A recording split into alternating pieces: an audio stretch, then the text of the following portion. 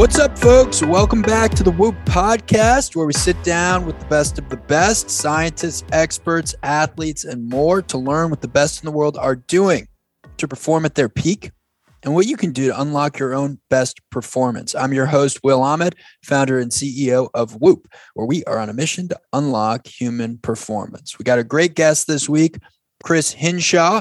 Before we get to Chris, I'll remind you that you can get 15% off a Whoop membership if you use the code WILL. That's just WILL. Whoop membership comes with the new Whoop 4.0. Check that out at whoop.com. Okay, Chris Hinshaw, one of the world's leading experts on aerobic capacity. Chris has trained 30 CrossFit Games champions, along with a series of Olympians, professional surfers, and Brazilian Jiu-Jitsu world champions.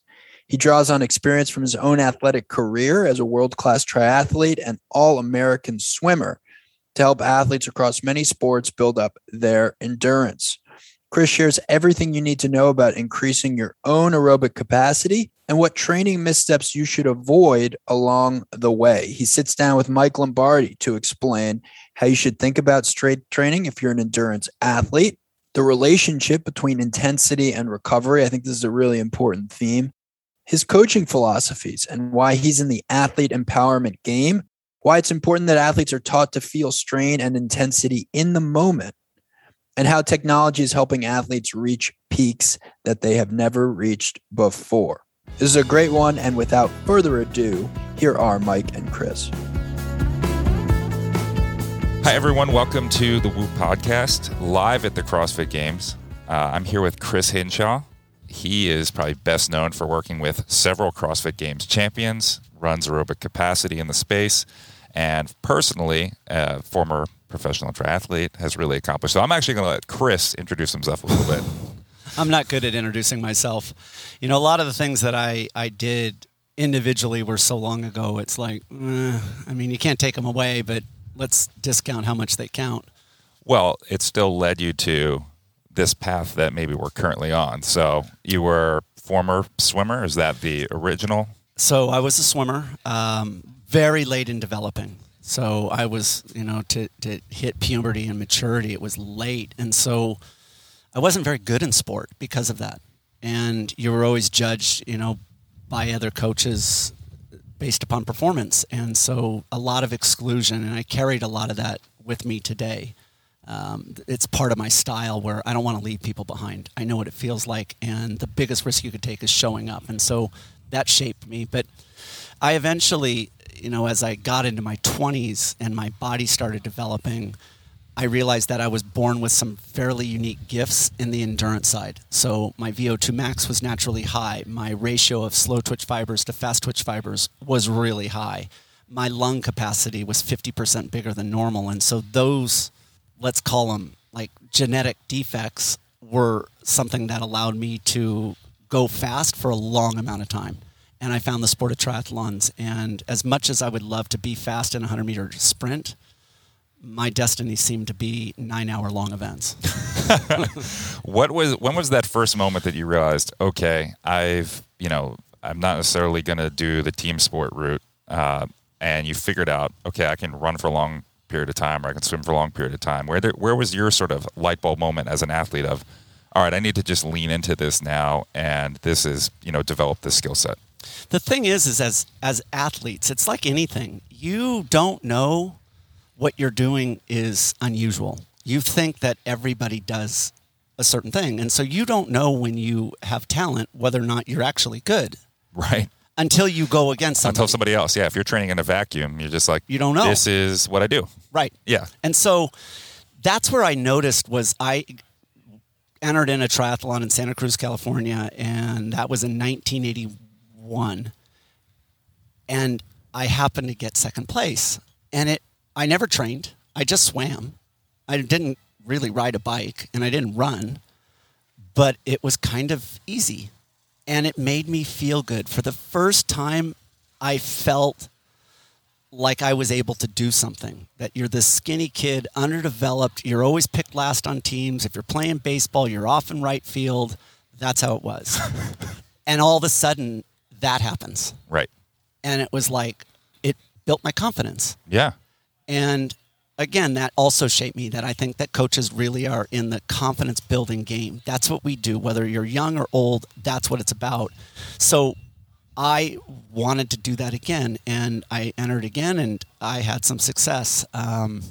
That year, you were able to just register for the Hawaiian Ironman, the one in Kona. Yeah. And entered it, and I finished it in about 12 hours with very little training because, you know what?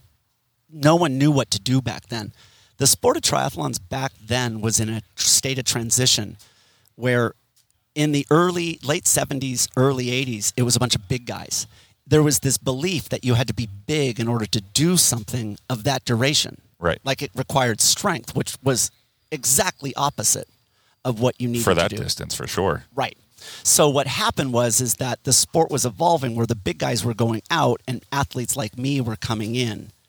And I happened to be a part of that transition. And that transition throughout the 80s revolutionized the sport of triathlon where, you know, we were running 30-minute 10Ks. We were running sub 3-hour marathons after a 112-mile bike ride and a 2.4-mile swim. Okay, so you went from never doing a triathlon To a to half getting Ironman. second, and then you did a half Ironman, and then you did an Ironman. Mm-hmm. Okay. Well, the thing, with very little to no training. it's interesting when, and I love this day and age where there's access to information. Back then, I knew I had to do a marathon in the Ironman. And so I figure what better way to train than to do a marathon? Yeah. I didn't know. Why not? So entered the Oakland Marathon, and I was at the starting line of the event. And I found a guy, he was in his 30s, and I went up to him and I'm like, because he looked like me. He was Yeah. skinny.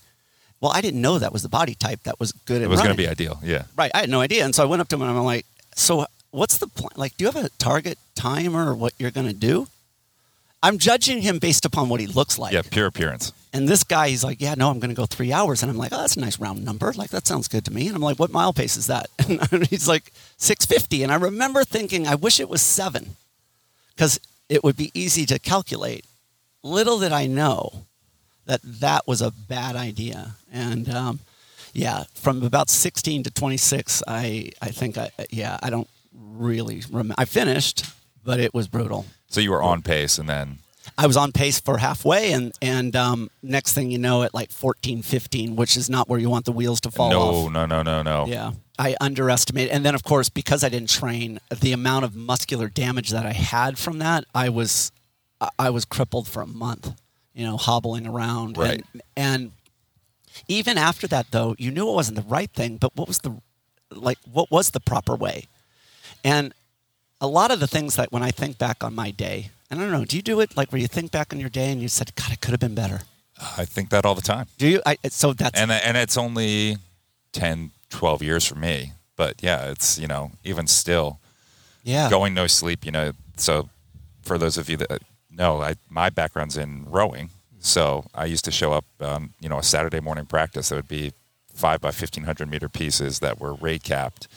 And I would still go and I'd tear the doors off the workout. But on 4 hours of sleep, imagine what I could have done on 8 hours of sleep or better nutrition. It's just, kids today are just going so much faster. You actually look at the times of young athletes today and their physiology, and you're like, I wouldn't even get recruited now. Like, if you look back at that time, everybody's just getting so much fitter and smarter. I mean, that's the amazing thing, right? Is like the access to information. And I'm not talking about athletes' access. I'm talking about coaches. Mm-hmm. Like the amount of resources that we have available. And so I learn a lot from what other coaches are doing, whether it's right or wrong. It's like I always look at it and go, what is that really measuring? What is it that they're trying to do? And it makes me better. I'm always evaluating those workouts. And sometimes workouts are just fitness, but other times there is a specific targeted adaptation that they're chasing in that particular progression. And that's where the gold is. And I didn't have that. I think back on my day, and I went into the gym, but I never lifted. I never, and one of the things that I didn't have was a finishing sprint. Like I didn't have an ability to kick at the end. And I have a high ratio of slow twitch to fast. But even with my limited number of fast twitch fibers, I never fully optimized them. I never developed those. And if you don't train something, then they're not going to be available to you. So although it was a small percentage of my capacity, I left the majority of that capacity untrained. Right. And that was a huge mistake. Like, to not go in and do like 1 to 5 rep heavy lifting and focus on power output.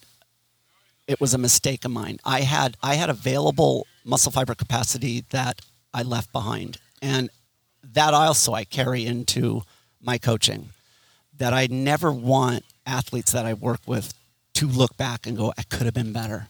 And this is a perfect way to jump into this topic that I think is still in the United States, particularly in the endurance discipline, misunderstood or misused, is this understanding of where strength training plays in to the, in conjunction with longer distance and different pace training. So you obviously learned, you left a lot on the table so you could bring that in. What kind of advice would you give to somebody that's trying to build more capacity while still, does the strength training kind of look like in your mind? It doesn't even have to be the movements, but it could be. So the thing is that the brain is in charge of all of the motor unit recruitment, and the brain is always going to match up with the amount of force that you are creating and match up with the motor unit recruitment. So let's say you're doing a walk. It's never going to recruit fast twitch fibers. It's going to give you the slowest of the slow, and it's going to give you just enough to match that intensity. The thing that strength training does, like the Olympic lifts and deadlifts, bench press, front squat, back squat, cleans, if you're training high strength and you're focused on that 1 rep to 5 rep, what we're really doing is we're training the brain to free up more of those motor units. And once they become freed up, we have a higher percentage available to us in whatever activity that we do. So one of the things, like here's an example to talk about, is you can do like a ballistic movement. And a ballistic is something that surprises the brain because it's not quite ready for what you're about to do. So an example would be a box jump. So let's just say it's a 20-inch box and we decide that we want to do a bunch of repetitions up and down off of this box. Step down, jumps up. That's a fitness workout. But if we rebound off the ground and back up on the box, now what we're doing is we're working on a plyometric, right? Mm-hmm. It's really a CNS type of a workout where you're training the brain to react quickly to hitting the ground and then back off the ground. So what happens, though, is the brain, when you're making that jump back up on that 20-inch box and rebounding, the first time you do it, the brain doesn't know how many motor units to recruit to make the jump, and so it's going to give you more. But in a short amount of time, the brain's going to adapt, and that's where you see athletes start clearing by 1/4 of an inch. Right, as opposed to just really flying back up over the box. Because the brain gives you just enough. But it's always evaluating your risk. Now, let's just say we switch up from that plyometric jump on the 20-inch box, and we're going to turn it into a ballistic. Instead of 20 inches, I'm going to make it 24 inches, and instead of jumping with no weight, I'm going to give you 2 80-pound dumbbells and say, now I need you to make the jump on a wood box. The approach is going to be completely different because of the risk. If you miss, you're going to go to the hospital. So the brain knows it, and it's going to recruit a higher percentage. So you do a small volume of those, and then what you now know is that because it was a ballistic, you have a higher percentage recruitment of those fast twitch fibers. Now, since they're recruited and active, what we want to do is we want to make them endure with some kind of a short time domain sprint. Like let's say a high intensity row, and develop the legs from the jump into the row on the legs. And so what you're doing is that you do the ballistic to help recruit a higher percentage of those fast twitch fibers. And now that they're captive, you're going to do a high intensity effort and allow them to go long, give them endurance. Right. And so those are the things that I never knew about. And those things would have absolutely made me better in my ability to make sprints up hills, sprint for preems on bike races, to sprint to a finish. And I didn't have it. I lost every single time. Again, that was, like you said, you're coming up in the era where people were just understanding what sort of the physiological capabilities were for somebody doing, an Ironman. So, there's going to be some broken eggs along the way. And even still, Thank you. Even still. Thank you. So you have a good career, and you kind of are learning things along the way. You're kind of part of this test group of, first real athletes in the space. At what point you're like, all right, I'm good. I want to go into coaching. I feel like I'm not necessarily done with the sport, or I think maybe I could, really help people. I mean, I had to leave the sport of triathlons because my body was just so banged up. I mean, we were doing 25,000 meters in the pool. We were riding 300 plus every week. We were running 40 to 50 every week. And, doing that 8 years, it's like it just adds up. And so when did you officially retire from? 1989. So would you do it for about 8 years? Yeah. It's a pretty good run for, all that mileage. And did it all through college. I realized it was going to always end. And so I always focused on college and my education, but I still had a great time. The problem is that my body was beginning to fail, and I couldn't do the things that I once did. And like I remember my longest runs, I would run 16 to 20 on weekends and that I wasn't racing.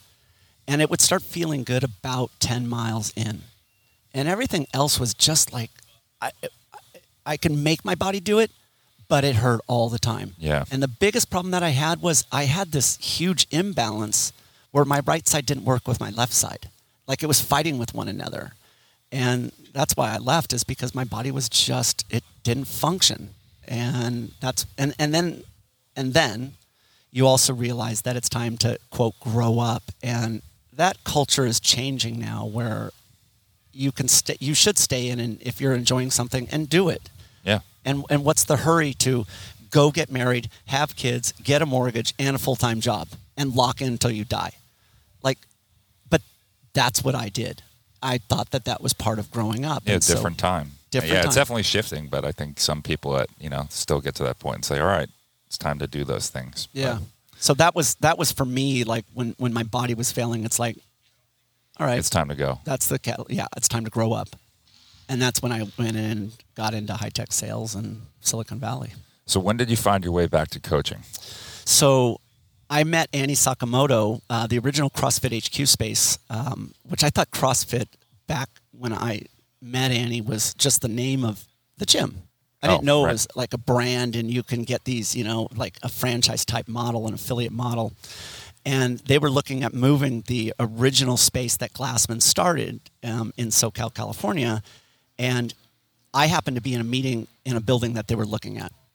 And I was just fascinated by, and I was now in my early 40s. And Annie took up an interest in my background, but I also took up an interest in what they were doing. Yeah.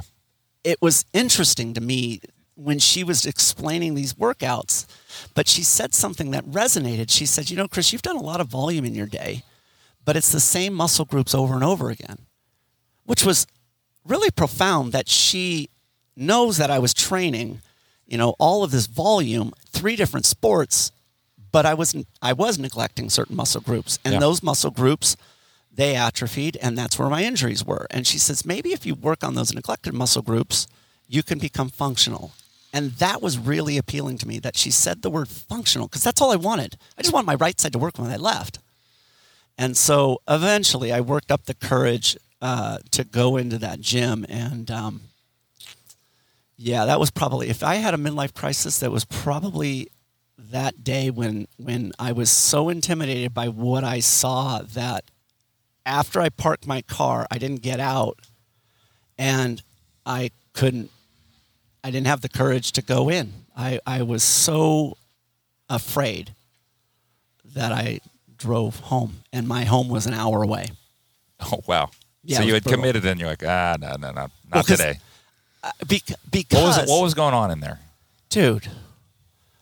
Okay, so the problem was I wasn't very educated in what weights were. I knew a metal plate, like a 45-pound metal plate, right, as heavy. If some people, when they go and they run for the first time, they just have running speed. So I just knew things heavy or light. Yeah. Right?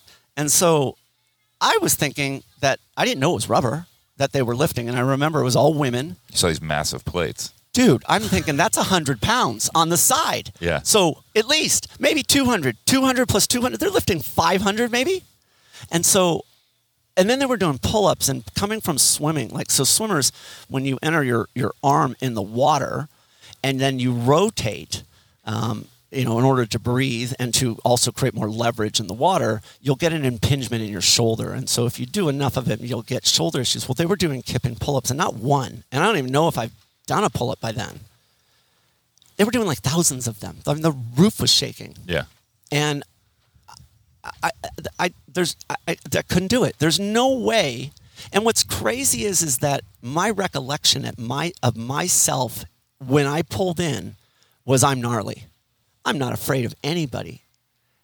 And all of a sudden, that just crashed, and who I thought I was gone. And it disappeared in a moment. And I've never been afraid. And there I was like, I didn't have the courage. And that was really a brutal time. When did you finally go in? The next day. Okay, so it only took one day. But I had to have a whole talk with myself. And the thing is to reconcile that person that you were is gone. And it's true with a lot of people that when life gets in the way, because you know what? You eventually go into the working world, you have a family, and stuff happens. And next thing you know, 10 years is gone. And now you're starting from scratch, except now you're old. And I get it. I was there. And I remember that too, when anybody has the courage to walk in and see me, whether it's at a seminar or I did 2 hours here at the games, where, these classes and people came in and they're nervous because all of a sudden they see me and it's like, uh-oh, this could get bad. And I will never take advantage of the trust that they give when they walk in the door. Any coach could write a workout that's brutal, but can you write a workout that challenges an athlete, gets them to do something that they didn't think that they can do, and then when they do it, they feel that level of confidence. So that's the trick. And that's what my mission is that I take all these things of when I was younger, late in developing, not good in sports, growing up in a competitive household, and having success individually, but then losing that when I hit middle age. And that feeling when that drive home for me, an hour, that was awful. It was awful. So, buying a Corvette wouldn't have helped me either.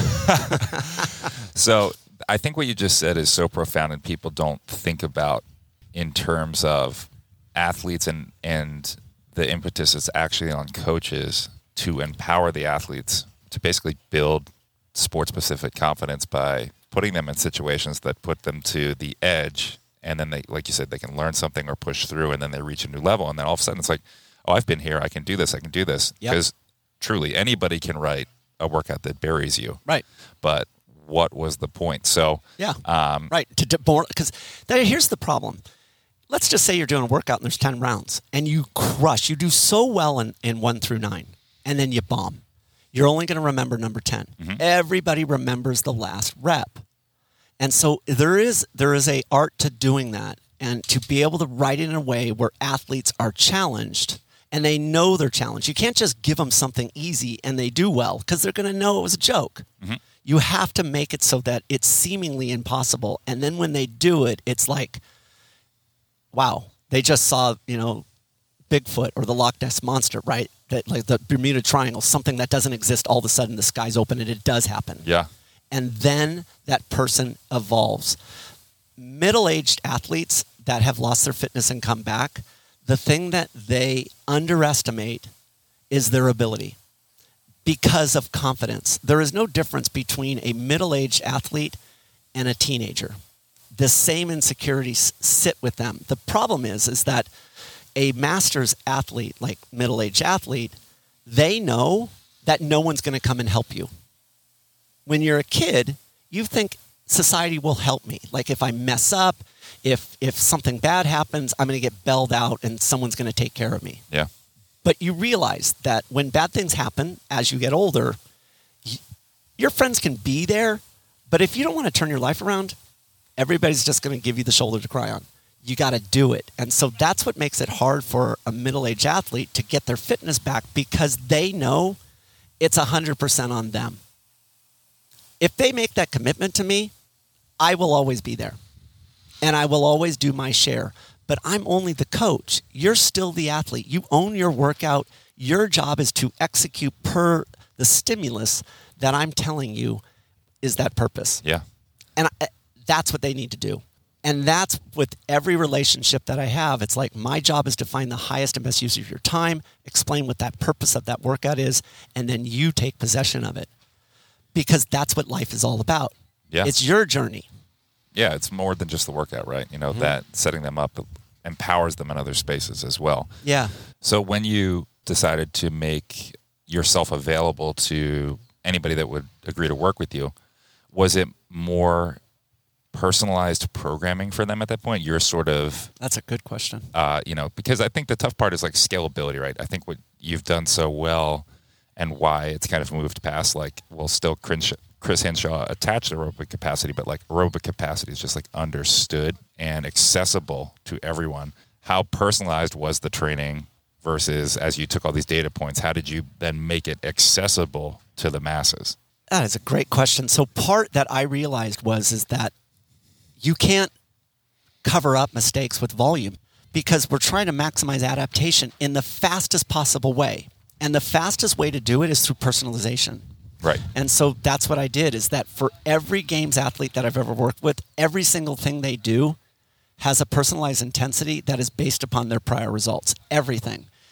And I'm a math guy, and so I'm good with Excel and Google Docs. And so to do algorithms and math equations to figure out how, as you progress into longer and longer time domains, your rate of fatigue as you move into different time domains based upon different movements, because they're all different. Right.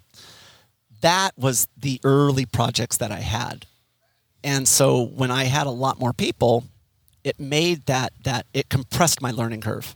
And that's what really started it was I need to always be able to provide personalization because it's the accuracy that creates these improvements faster than what I did when I was training. So would you say that really what's made it successful and accessible is that the workouts are the same, but you help people understand the correct speed and the stimulus for each workout? You have to hit the right target. And the way to do that is through the manipulation of so every workout has qualities, but what you want to do is you want to look at the athlete and what's the highest value of their time, and then you manipulate volume, intensity, and the recovery for each one of those athletes. Right. And they must, everyone, be specific. So meaning, what is the specific interval distance? What is the specific intensity? And what is the specific recovery? How much time? Is it active? Is it passive? If it's active, how fast are you moving? You're walking, you're jogging, you're running. And you manipulate those variables. And a lot of coaches, what you'll see is they will program the interval distance and they will program the interval time. But what they'll do is say, walk 200. Well, I've seen people walk 200 meters in 10 minutes. Yeah, it can be as slow as you want if you leave it open-ended. And that's what they do is a catch-all. And the problem with that is you're not respecting the rest because what if that person takes 6 minutes versus 1 minute? Yeah. Whatever they do next is going to be harder if they took 1 minute of rest. It's like a 5x5 back squat. You take 3 to 5 minutes of rest. Why? Because the focus is your 5 reps and the load you're lifting. That's why you sit in a chair because you're not training that quality. Right. Same thing. If we look at the movement of, let's say, running, and if you take only 1 minute of rest versus 3 minutes, it doesn't matter what's coming next. The next interval is going to be tougher. On the short rest. Right. Yeah, exactly. And so that's where it's like, I tell people, it's like, you need to really understand your recovery because in most cases, it is an elite athlete's weakness is fatigue. They just get tired. And so what you do is you manipulate the quality of rest. You don't manipulate distance, volume. You don't manipulate speed or intensity. If you want to drive a particular adaptation, in this case recovery, then that's your focal point. And what happens in most cases is that people sit around and do nothing in your recovery. And you got to remember that if you put a stimulus on the body, such as sitting around, and you get good nutrition, you get good rest, you create that adaptation. Meaning if you're sitting around always, you get good at sitting around. Right. And what we want people to do is move. Runners, they don't run a sprint and then sit in a chair. They run and then they jog. They keep moving. Right. Rowers sprint into an active recovery. An active recovery isn't an hour-long row. An active recovery is intentionally designed to clear fatigue in the same movement pattern, the same muscle groups that just created the fatigue. Right. And it's a way for us to extend the length of the workout. The intensity gets you up to this high level of fatigue, and then what you do is, right when you're now primed to create adaptation, you sit in a chair. Why? Let's continue down the backside. Right. So you're more or less you're sneaking in ways to keep the heart rate elevated for longer periods of time, which would you say is just sort of the floor is too low. Not that the ceiling couldn't be high, but the goal with this is ultimately to take their base level of fitness and just raise it up several levels. Yes. So that everything else improves. Because your maximum sustainable pace is a relationship between your intensity and your recovery. Right. You can't just shove more intensity in and hope you improve your maximum sustainable Exactly, pace. yeah. You eventually goes to your knees. Right. So what's the problem then? Why aren't you going faster in your 5K run, your 20-minute time domain workout? Why? Because you just get tired. Yeah. That's your recovery. You haven't primed yourself for that. Right. You're doing the wrong stuff. So why are you doing more speed when you told me that your weakness is not in the intensity side? You just said your weakness is in your recovery side. So why isn't that the focal point? And that's where people miss. Athletes need to be able to tell their coach, the reason why I can't do more push-ups is because I'm tired. I want to be able to do 10 more, but I can't just shove more push-ups in. I eventually tap. So they have to be able to go to their coach and go, hey, here's my goal. And by the way, here's my limitation that's preventing me from hitting that goal. Would you say that that's the hardest concept that you've had to get across to people? Yes, for sure. And what I have to do is you have to be careful in the way in which you're delivering content, and you can't deliver it too fast. Yeah. Because you'll get rejected right away. If you deliver it too fast and it goes over their head and they don't understand it, it's never going to take off. They'll never do it. So you've worked with these amazing elite athletes. You've produced so many champions or helped produce so many champions. They did the work. They did the work. And they have teams. Like, I just contributed my share. Right. But you also have completely changed. I hope you recognize that you've changed how people think about the full body of work of training and physiology. You're probably a humble guy, but... I think that I was an influence in that because I like sharing what I know, and I never hold back on that. That's the piece that I always give. If someone has a question, it's made it easy. Here's how I do it. I give everything I know because it encourages me to go out and learn something different. Towards the start of our conversation, you said you're always looking at coaches, learning. Who would you say you've maybe learned the most from or you've really gotten a lot of value of? It could be multiple people. It doesn't even have to be in CrossFit. So I look at outside of our sport. That's where I look. Because part of it is we look outside and what you're finding is parallels. Because of what we know by being in the sport for so long, we know the framework that we need. And so like a good example of this is like you take a running coach and how do they take like an athlete like a Usain Bolt who has a high percentage of fast twitch fibers. He races in short time domains, so his anaerobic capacity is extremely important, but he has a very small percentage of slow twitch fibers. Right. So what if we have a games level athlete that has a similar high percentage of fast twitch fibers? Would we do something different? Well, why not look at how these elite Olympians that are doing something similar and how are they training? And so does Usain Bolt do 5-mile runs? Of course not, because his time domain is 20 seconds and under. Right. So he doesn't need it, but he does do prelims, semis, finals in the 100, the 200, the 4x1. And so recovery does matter. Yeah. So how does he train his recovery? He does a sprint, and then what he does is a slow jog. He builds his fatigue, and then he actively clears it. He doesn't sprint and then sit in a chair. He builds it in the framework that he competes it as. And so that's what I do is I look at it and I go, you know what? That's what a fast twitch, speed strength, power athlete is doing. But look what this endurance athlete does. And I look at that coach. I see the two differences between those coaches and how they're treating these types of athletes. Well, are we saying that there are not fast twitch athletes in this sport and slow twitch dominant athletes? Of course there are. So then why wouldn't we, based upon your observation of the outside athletes, train inside CrossFit a similar way. And so if you think about it, like let's say that you're a sprinter and we want to go out for a nice, easy 1 hour run. Because I have a high percentage of slow twitch fibers, what's going to happen is that my brain is going to match up with whatever easy speed we pick for that hour. And it's going to give me a very small percentage of those slow twitch fibers to match it up. You are going to get the same amount, let's say. What's going to happen is these fibers will fatigue and fail, and the brain shuts them off, and it recruits another batch. It fatiguing, failing, shuts them off, recruits more. But because I have 85% slow, and let's say you only have 15 slow, you come around to your original recruited motor units first. Well, what if you haven't done enough volume? Then those haven't recovered. While the fatigue. Others, it's just going to be muscle fatigue. Right. Yeah. And so now you only have fast twitch fibers to go into, which now that's the kiss of death. You're done. But meanwhile, for me, I'm not even halfway around. And because I've had double the amount of time, mine have actually recovered. So I keep circling, right? And that's what the stamina side is. So here you're a unique athlete. You can't do that 1 hour same pace as me because of your genetics. So then what do you do if you want to practice that speed? You should stop and rest so that you don't trigger fast twitch fibers. You always allow those slow. So you're going to stop and rest. But what if you want to do an unbroken hour? Well, if you want to do an unbroken hour, then what you need to do is take the same amount of time that I do to get back to the originally recruited motor units, meaning go slower. Right. And so I knew in all of that, what I just laid out, through observation of other coaches, but the types of athletes that they coach. And what I do is I go, is that applicable here?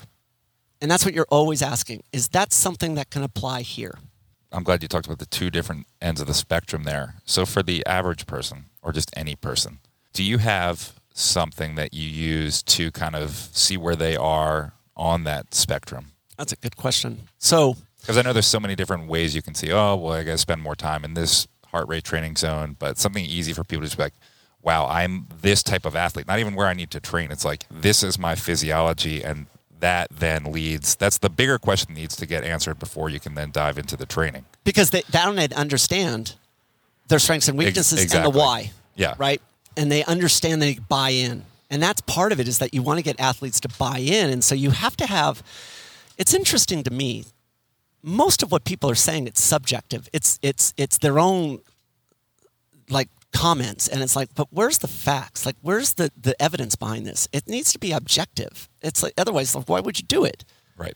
It's like, no, I'm not, I don't just buy into that. You know, I'm not going for the Kool-Aid. Nope, not doing it. You have to have objective data. And so the thing that I recognized was we need to look at the rates of fatigue between an anaerobic time domain and an aerobic time domain. So we know as you go into longer and longer time domains, workouts become more and more aerobic. And so what I did is in the beginning, I took a 400-meter effort in running and a mile because no one would talk to me in those early days. And so 400 meters being mostly an anaerobic time domain. And what I did is I looked at the finishing times that you would have in that 400. And that would tell me a lot, right? Your meters per second. Well, then I compare that to what your speed is in an aerobic time domain, the mile. And I looked at your rate of fatigue between those distances, the slope. And that told me information about you.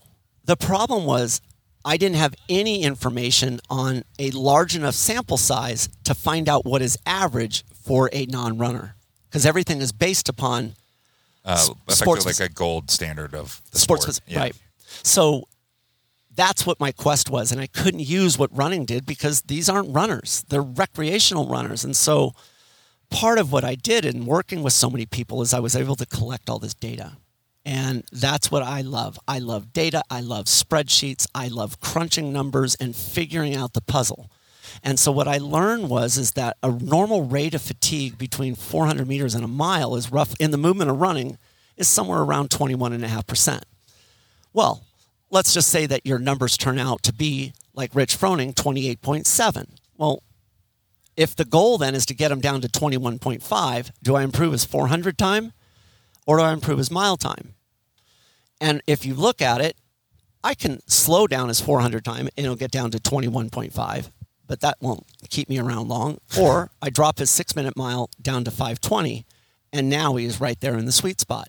And based upon, 20,000 people, I believe that there's a high likelihood that you'll get close. So now I have a target for him as well. And that's how I do it. I then spent a bunch of time working on rowing. And when I got into rowing, my preference is 1-minute test versus a 6-minute test because it's a relative intensity. So if you run a 400 and I run a 400, if we don't finish in the same time, the intensity is going to be different. Like if it takes you 6 minutes to run a mile and I do it in 5, that's not the same. But if you do 6 max effort and I do 6 max, that's what I do in rowing. And the rate of fatigue between a 1-minute effort and on average and a 6-minute effort is 9.5%. And is the metric you're using meters per second? Yeah. So what you're doing is you're looking at the time of one event, the distance of one event, and you're comparing it against the time and distance of the second event. Okay. And it's really a logarithmic equation. Got it. Yeah. And you're looking at the slope. Proprietary. No. I share people. Pass-down. No, Yeah. I give it to everybody. No, so that's part of the thing is that I really, I thought that would have been proprietary. And I'm like, God, I spent all of this time. And you know what I decided? If you share everything. You can't just hold back bits and pieces. Oh, I can't tell you that. I can't stand when coaches control athletes, and then an athlete is they're isolated and they're not allowed to talk to their coach, and then they have to go out and compete. They're paralyzed because the coach has trained them to not be able to think on your own. They control them by not sharing. And in my opinion, we are preparing these athletes for life. I want you to have everything because I want you to grow up and recognize that you make decisions that affect you. And if you want to improve things in your life, you do it. I'm never going to do it. That's why it's not I never think that I win on, it's like all I'm doing is helping you create the greatness that's inside of you. And that's it. And if I hold back, then your potential may not be there. And so I don't do that. I'm going to talk about this in the vacuum, right? So there's obviously a skill and technical component to all of these modalities: cycling, running, rowing, ski erg. How do you also then incorporate the technical proficiency required to then raise the floor and ceiling even more? I mean, in terms of technique? Yeah, and technique, people run, but a lot of people run poorly. Most people row terribly. People even can cycle poorly. Yep. So how do you kind of address that? You give athletes information all the time, but unless they know how to apply it into something, it stays information only. The trick is, why tell somebody information, if they can't convert it into knowledge? So what I mean by that is you could be incredible in gardening because you watch YouTube and never have gardened. That's just information. Yeah. You could be an expert, but I don't want that. I want you to take that information and now apply it, and now it becomes part of your arsenal. It's knowledge. And if I can get you smart, knowledgeable, now I can create layers of confidence. And so that's really, I want to be respectful of the workouts, but also the information, because can they convert it? If they can't, then why? Right. And so that's what I'm trying to do with my workouts, is to be able to make my communication clear. It's really all about that understanding. I think that's such an important thing, the transparency, clear articulation of the stimulus, the why, Yep. and here's how you're going to execute. Yep. And like you said, knowing when to pull it, right? I think Right. you and I probably know, even if we write a workout, if it's either not hard enough, we can adjust in. Yep. Or if it's too hard, it's like, okay, the next one's going to fall apart. I just kind of messed that programming piece up. All right, I know for next time. So if I was to share this with somebody, I will make sure that mistake doesn't happen. Exactly. I was thinking about you this morning and watching that run, and it's amazing to me. They announced this run, and then people are like, I don't know what pace to hold. All you're going to do is get to that maximum sustainable pace, which you should know by feel, and sit there until you're close enough to where you think you could make a move to the finish, and you sprint in. You can't do any more than that. And it's amazing to me that people don't know how to feel that specific intensity. Right. How do you not? You're here. Like you don't need your heart watch. You don't need to know your pace. You should know by feel. I don't like pointing out things in workouts. I want an athlete to experience and they go, wow, I really felt like I was at my maximum sustainable pace in this workout. I felt like I was going over the edge and then I would come back. That when an athlete figures it out is empowering versus me telling them. Well, that's the aha, right? Yes. People need to have that moment, whether it's failure and then a success, or they pushed past a point that they didn't recognize. Like you said, that 15 interval workout, it's maybe it was always going to be 15, but as a coach, you could be like, all right, we're going to go do these. Yeah. And you kind of like, all right, and you see that they have the capacity to do more. Yeah. And it's like, okay, we're just going to do another. All right, another. And they're like, wow, I didn't think I was, before they realize it, they've done the 15 intervals and they've gotten faster or sustained the pace. And it's like, that's, I think every endurance athlete probably has hopefully somewhere between like 5 and 10 memories of like, wow, I remember this piece so vividly because, 3,000 meters into a 6,000 meter rowing test, I was like, I'm going to blow the doors off the back half. I've never felt this good. That, you get in that sort of euphoria flow state. Yeah, you guys, so it's interesting, like I've read a lot on rowing, and like your tests, it's a 10-second test, a 1-minute test, a 2K test. Could be somewhere between 5 and 6K and 10K or 30-minute test. A 6K, right, and then I've seen an hour. It's always a 6K. Yeah, it depends who, international usually does. Well, actually, it depends. I think U.S. is more 6K, international is 5K. People have been doing 30 minutes, hours. It really depends on the training protocol. But the 6K was tying into a specific like target time domain, right? That was the original intent. Like it was a 20-minute. That's what you like. I think good high school rowers break 20 minutes now, and it's crazy. On a 6K. Yeah, so that's a 140.0 split is 20 minutes, but that's awesome. That's awesome. The best in the world are going 18, low 18s. Yeah. So that's like pretty close to like a 131, 132 split for 6,000 meters. Man, I'm so glad what's so interesting though is like, so I started running through COVID and I got a pair of these Adizero Adidas shoes and Adidas sent them. I've done a couple of seminars, for free for Adidas over there in Germany, and I maintained the relationship. So I saw that this pair of shoes just set a world record in the half marathon on women, and I got a pair, and they're really high soled. And the reason why they're high soled is they've got these carbon fiber rods that line up with your metatarsals in your foot.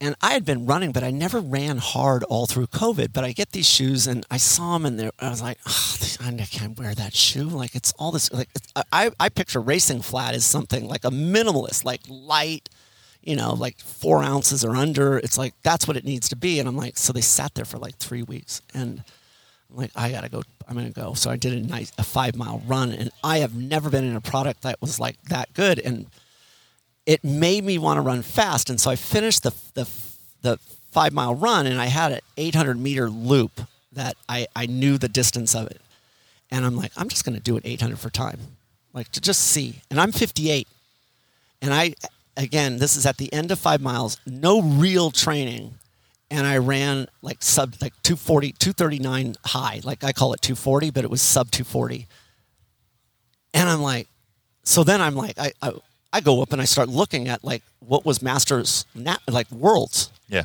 Well, the mile time I think for third place was a 5:16. And you're like, I can drop 15 pounds, and I think I could do that. And so that was like, for me, it was like, wow, like what a surprise. That's where like I think that there are product that comes out where it's like Whoop, HRV, no one talked about, and all of a sudden now it's like it's commonplace. Yeah. It changed everything in terms of recovery. And I think that that's the cool part is every now and then there's something that provides like real value. Like, and that's the key.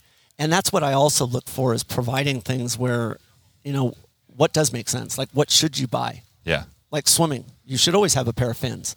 All my athletes have 2 pairs of fins, short ones and long ones. And so you want to keep your eye out for like these breakthroughs in products. And every now and then there's ones that come along that like redefine what we're capable of doing. We appreciate the love there, obviously. No, well, I mean, it's true, though. It is true. I mean, I think Whoop has definitely changed the game. I think coaches were probably trying to figure out some elaborate equation with the combination of, I mean, I can tell you that I was doing it. I was using urine color, mood, subjective hours of sleep, SpO2, like all this stuff. And you're like, all right, where are we today? Exactly. Because this, it's not just so stagnant of do the training anymore. We need to achieve the goal while staying healthy and moving forward. Right. And then getting that historical perspective where you can weigh out those variables. I have people that send me like their data. There's so much data in there that you don't know what you're looking at. You need it as a summary. I take that data, and what you do is you reconcile it. And that I do like. I love doing that with spreadsheets. That's like the workouts that we did, Rich's original 12 weeks. We had 2,035 people doing that. And I personalized every workout for every single person. I'll not do it again. So if you're hearing this, don't think that I'm doing it. It was a lot of work, but I did it for every athlete. Right. At that point.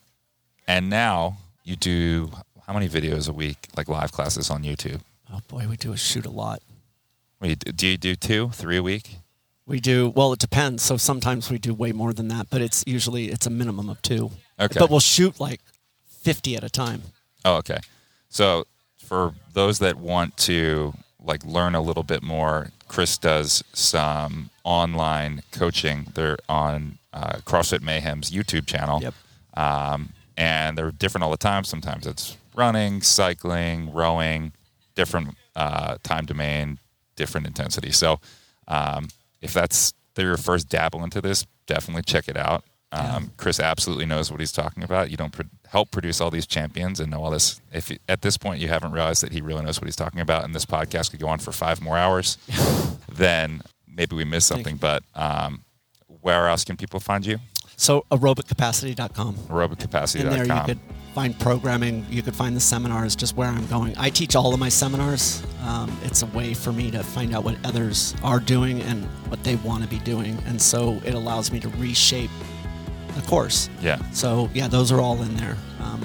Aerobic Capacity, or you can go to the Aerobic Capacity Instagram or Facebook pages. Awesome. Thank you so much, Chris. Thank you, man. Yeah. Appreciate it. Thank you to Chris for coming on the Whoop Podcast. If you enjoyed this episode of the Whoop Podcast, please give us a review, a rating, and subscribe. You can check us out on social at Whoop and at Will Ahmed, and you can get 15% off a Whoop membership by using the code WILL, WILL. Okay, that's it for now, folks. Stay healthy, stay in the green.